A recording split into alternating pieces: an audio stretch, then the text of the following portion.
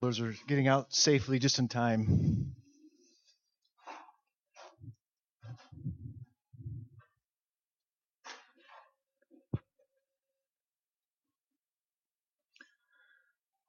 One of my least favorite things to do over the last several years, not since I've been here because we don't have any problems here, but in the past, is to confront areas of sin. And a lot of times that's been in marriages that are where there's sinful activity going on and hard to deal with. And so what I've noticed is when you do that, when you confront sin, and you do it in obedience to God, because if you love to do it and you do it just for the fun of it, it's not a good thing. Is that sometimes things get worse before they get better. And you probably noticed that too in your life in different things, different contexts. Maybe as a parent, you notice when you deal with areas of disobedience, if your kids ever disobey, it's sometimes things get worse before they get better when you deal with it. So that's a struggle that we all encounter at some point or another. So sometimes when we obey God, we do things in obedience to God because it's the right thing to do. Things get worse before they get better. And we're going to see that in Moses' life, how that worked out for him, as we look at Exodus chapter 5 today. So Exodus chapter 5, we're going to read this chapter, and I'm going to ask you to stand in honor of God's word as we read this.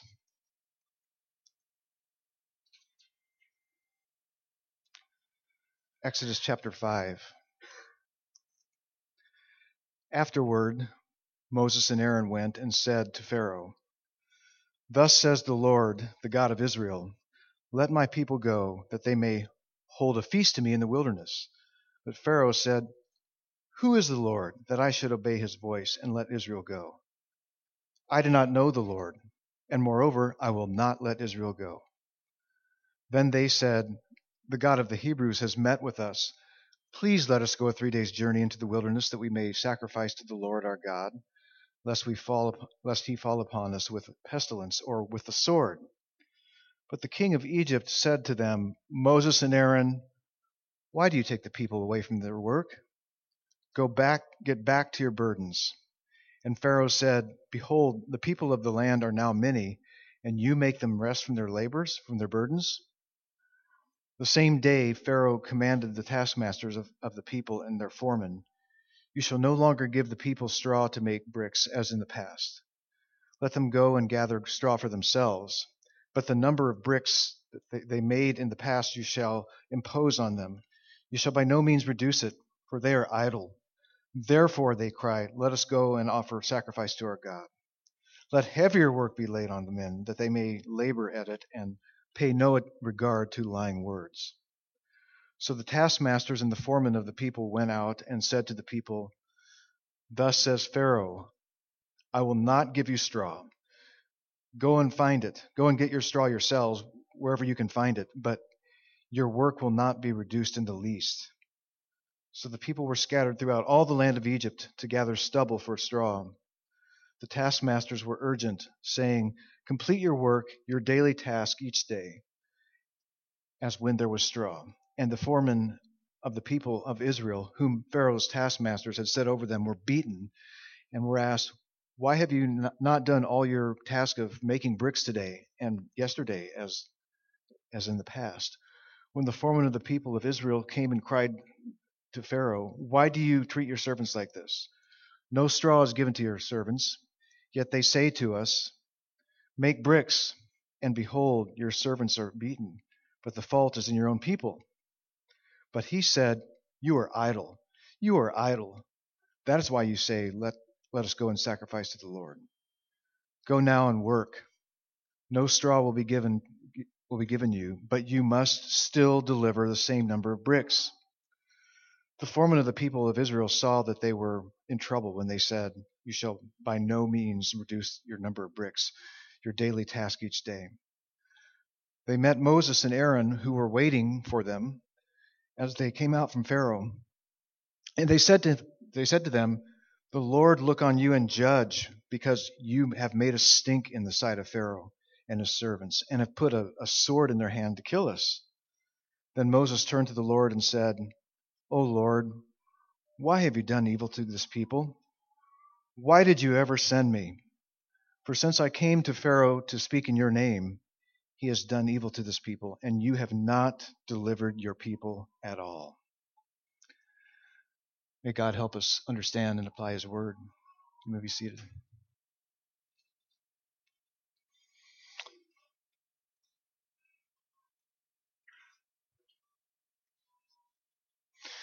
So, right before chapter 5, at the end of chapter 4, Moses and Aaron were having a better time.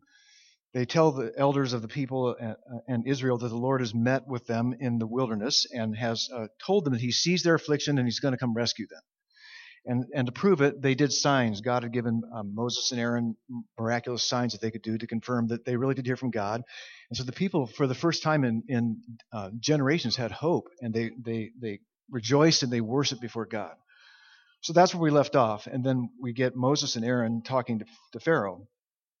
So he said, afterward, they go to Pharaoh, and thus they say, "Thus says the Lord." And so the Lord, you might remember if you were here a few weeks ago, that the word for Lord in your Bibles, where it's capital L, lower small caps O-R-D, is referring to the name of the Lord, which is actually we think it's pronounced something like Yahweh.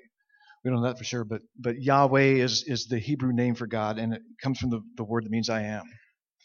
So they say, "Thus says Yahweh, the God of Israel." And Pharaoh's never heard of Yahweh, so he has to say, "This is the God of Israel that I'm talking about. Let my people go that they may hold a feast to me in the wilderness." Now, it sounds like they're just asking to go on a church retreat. Hey, we just want to go on a picnic, and so just let us go and have a feast in the wilderness. So starting with a very easy request, seems like. Pharaoh says, "Who is the Lord?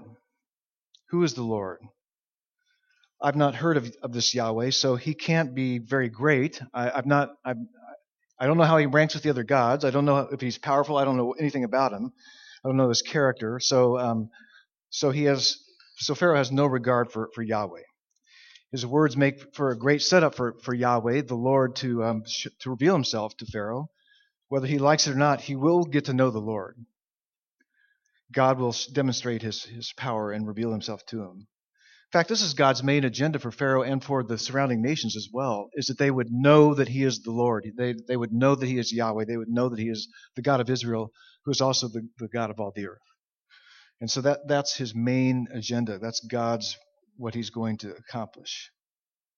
But at this point, Pharaoh doesn't know the Lord, so he makes the first of many refusals to obey the Lord and let Israel go. Then in verse 3, we see that Moses and Aaron try again. They say the God of the Hebrews has met with us, so they're continuing to remind him who this God is. And they ask him politely, they say, "Please."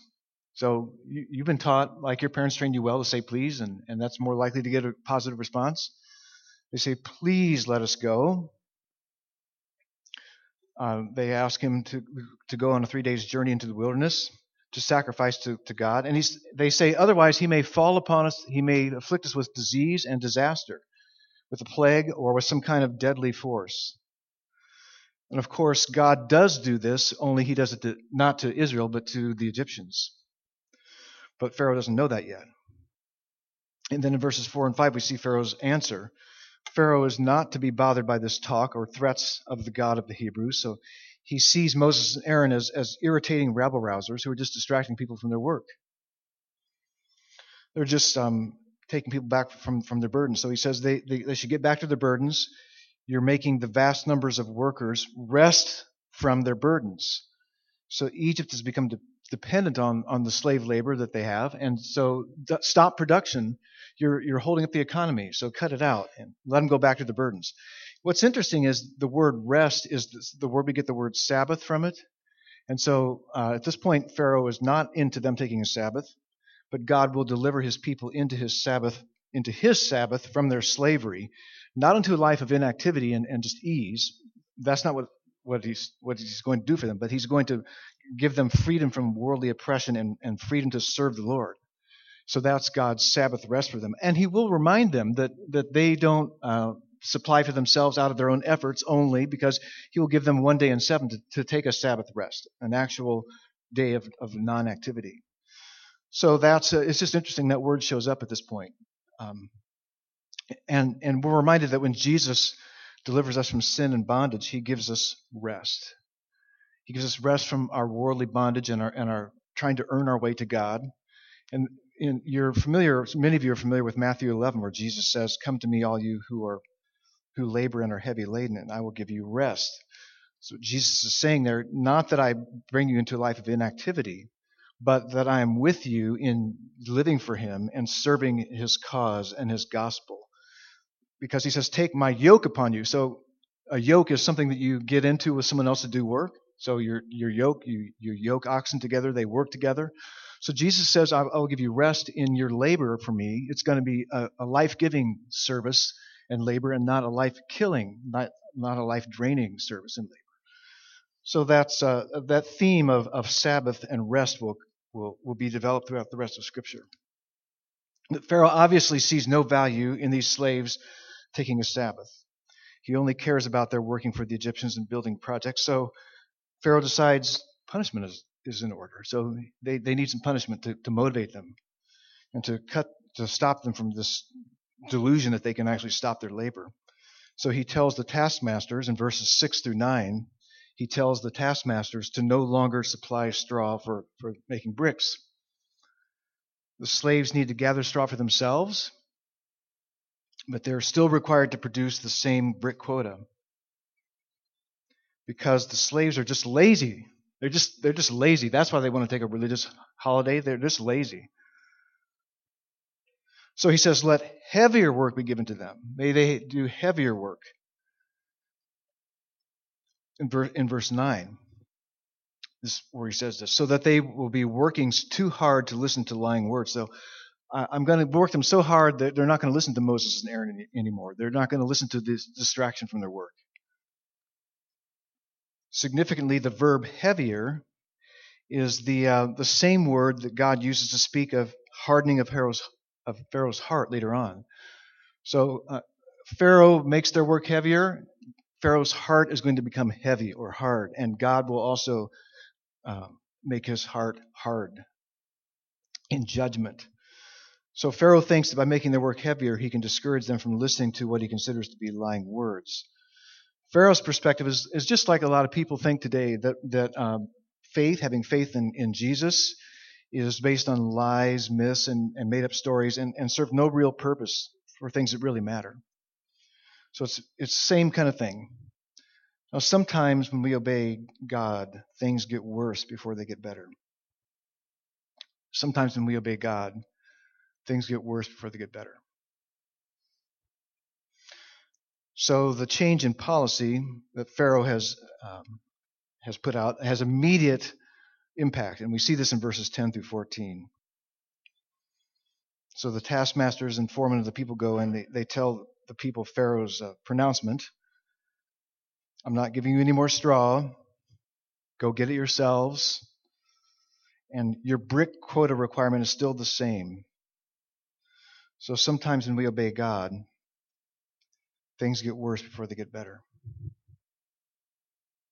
Now, what's the deal with straw anyway? Why is straw doesn't seem like a very strong material, but straw is preserved plant stalks from the more rigid, long stalk plants, grains, and vegetables.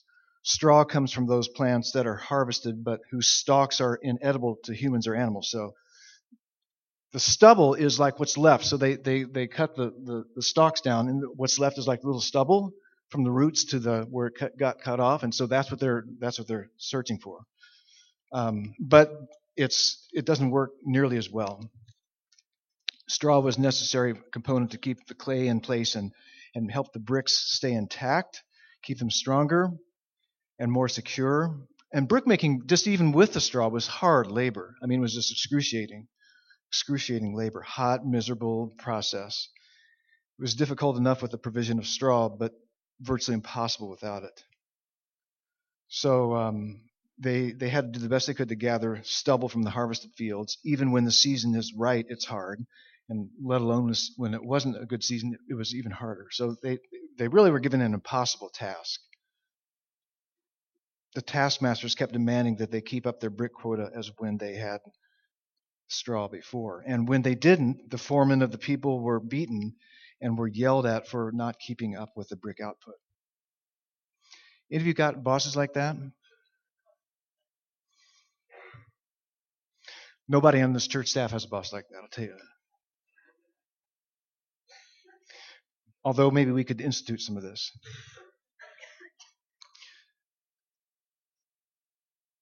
So, have you experienced this in your work life, for example? You're doing your job, working hard, you're doing the right thing.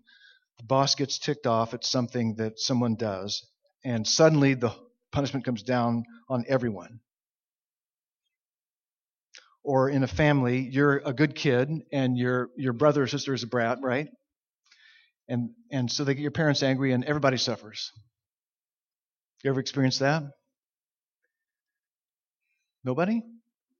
Wow, you're a good bunch. So the foreman requests a hearing with Pharaoh. And we see this in verses 15 through 19. The freshly beaten foreman complain to Pharaoh, "Why are you doing this? What's the purpose of this harsh treatment? We get no straw, yet they demand we make bricks. We are beaten, but it's your people's fault. Your people are causing this problem, Pharaoh. Why are you doing this?" But Pharaoh says in verses 17 to 18, "You are idle. You're just lazy. That's why you want to go on a spiritual retreat and sacrifice to the Lord. So now go and work. Read my lips. No more straw."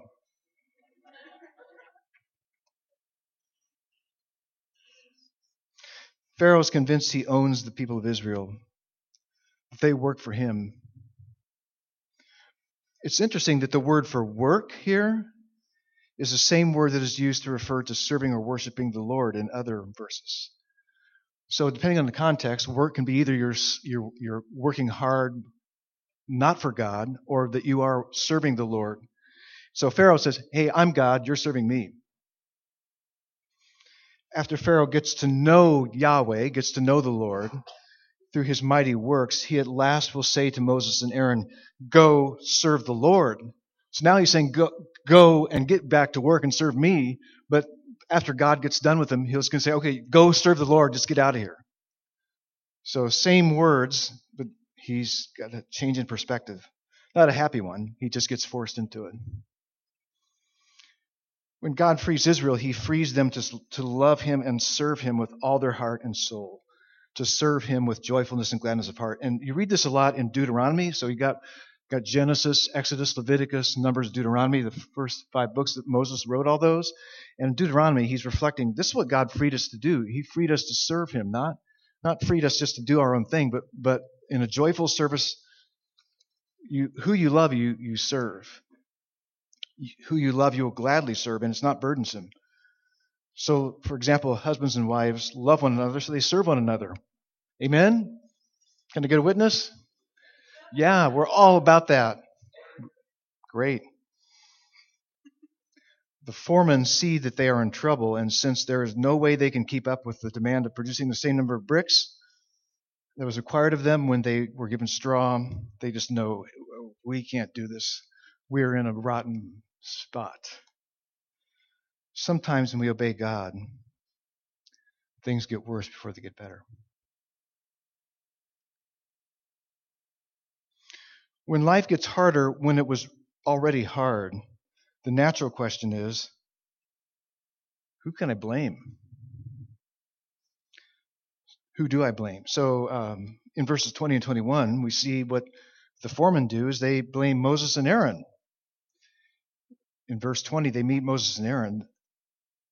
After they come out from meeting with Pharaoh, they're not happy to see them.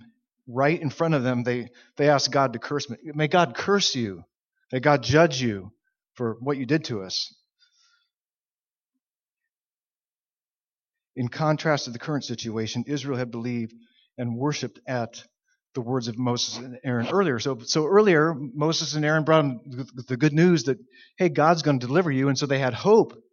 So you can understand they had hope that God's going to move. He's going to break us out of the situation. And now they're in a worse situation than they were.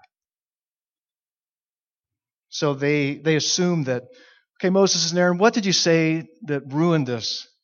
It's your fault somehow, because if God told you to do this and you went in and said what you said, and now it's worse for us, it's your fault. And we get it from a human perspective. We can understand their reaction because they had their hopes crushed. In none of this did they get the impression that their suffering would actually get worse. Their work has gotten so hard, they say it's like Moses and Aaron put a sword in the hand of Pharaoh to kill them. So they say, may God judge you for making us stink before Pharaoh. Sometimes when you obey God, things get worse before they get better.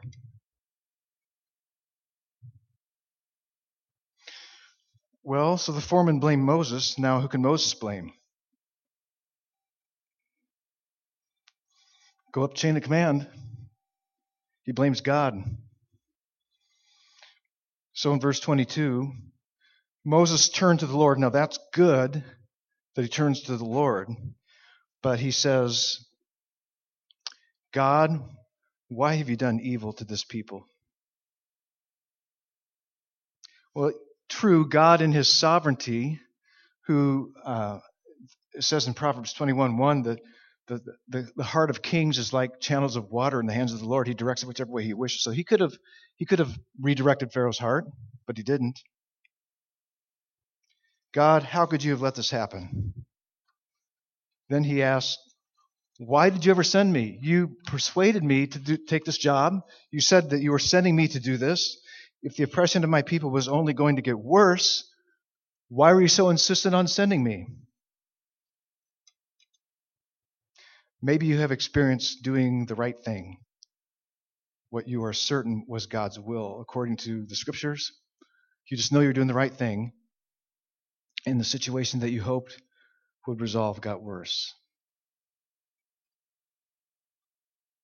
John Peyton was a Scottish missionary to the South Sea islands of New Hebrides to cannibalistic peoples.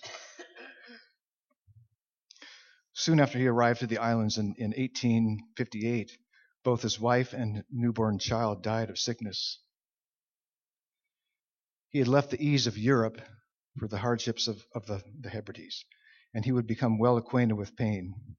Many of his days he was just avoiding death because they were constantly coming after him with clubs and things to kill him.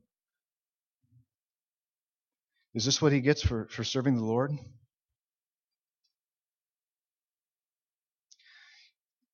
You've done the right thing at work. Now you're being punished. You've done the right thing in that relationship. Now you're cut off.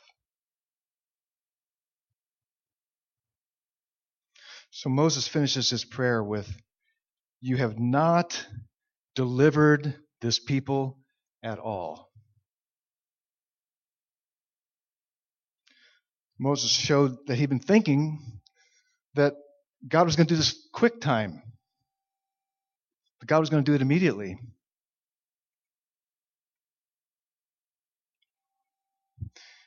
God's timing rarely fits my schedule. Often God's timing is the biggest complaint people have. Why doesn't God fix this now? Why doesn't God stop all the evil now? God, don't you know this is people's biggest complaint against you? That you don't just stop all the evil and get rid of it now? God says, I will. I've got it on my schedule to do. But you have to trust me for my purposes of not doing it now. In the meantime, you need deliverance from your own sin through my son Jesus. Even if we know in our heads that God doesn't keep all bad things from happening to us, we're often overwhelmed by the realities of it when it hits, by the severity of it. In other words, we may understand that God has not promised to prevent all evil and suffering from happening to his people. But we don't have the strength, we don't have the endurance, We don't have the pain tolerance, the physical or emotional pain tolerance to endure what we are going through. Which brings up this. I've heard people say this frequently. They quote, when you're going through a hard time, well, remember, God will never give you anything you can't handle. Maybe you've said that or had it said to you. Really? Really? God will never give you anything you can't handle?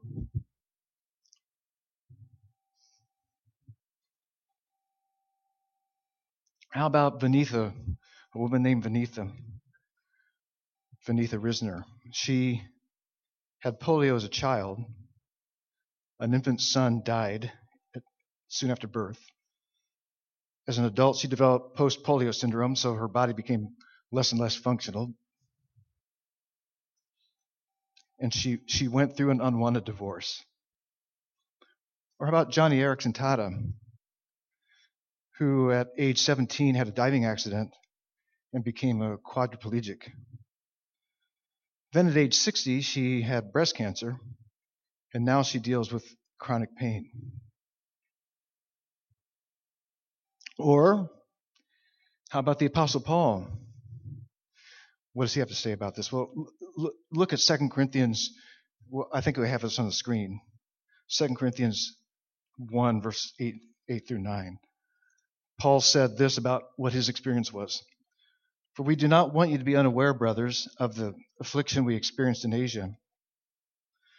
For we were so utterly burdened beyond our strength. We were so utterly burdened beyond our strength that we despaired of life itself. Indeed, we felt that we had received the sentence of death. Paul, don't you know that God will never give you anything you can't handle?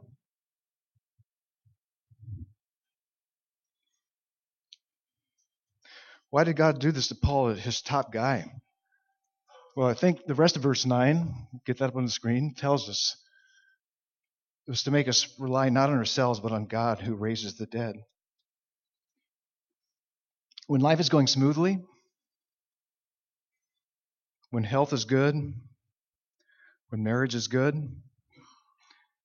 when finances are good, when kids are not too crazy, they're not in jail, family is good, we virtually inevitably rely on ourselves. We just do. It's our default mode. But because God is good, and because Father knows best, He knows we need to learn not to rely on ourselves, but on God.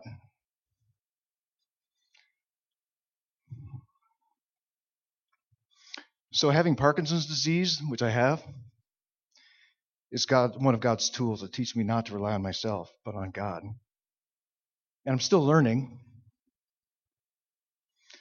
I don't know what grade I'm getting in the class. I tried to withdraw. Tried to drop the class. It seems to be a requirement.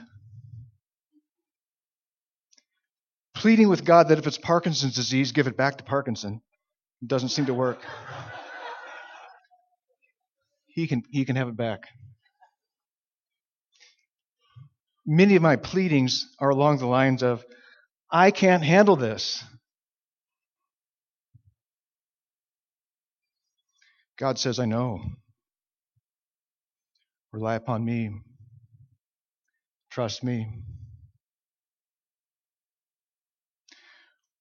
So, by the way, this is pressing the question, where does this idea that God doesn't give us anything we can't handle, where do we get that from? Well, there's a verse that kind of says that, but it doesn't really say that. It's in 1 Corinthians 10, verse 13.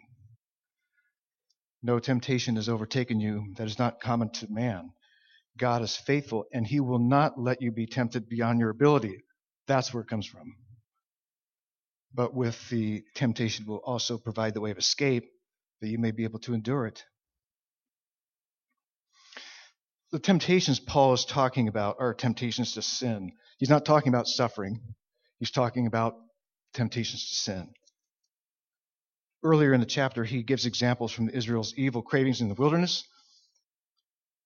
idolatry, sexual immorality, grumbling against God and Moses, and so on. He says these are examples for us not to follow, that we don't be like them, because God judges those sins in the wilderness. And then he says in verse 12, he says, let anyone who stands take heed lest he fall. So what Paul is saying in verse 13 is you have no excuse for falling into sin. Your temptation is not like unusual, like nobody has ever gone through what I'm going through. I couldn't help it. I've got a good excuse. I've got to know this as an excuse for the sin. And Paul's saying, no, God makes a way for you out from under it. He always provides a way. He's faithful so that you can stand it and you don't have to sin. So please don't tell somebody who's suffering, remember, God will never give you more than you can handle. He will never give you anything you can't handle. Because God does that. Not all the time, thankfully, but he does do it.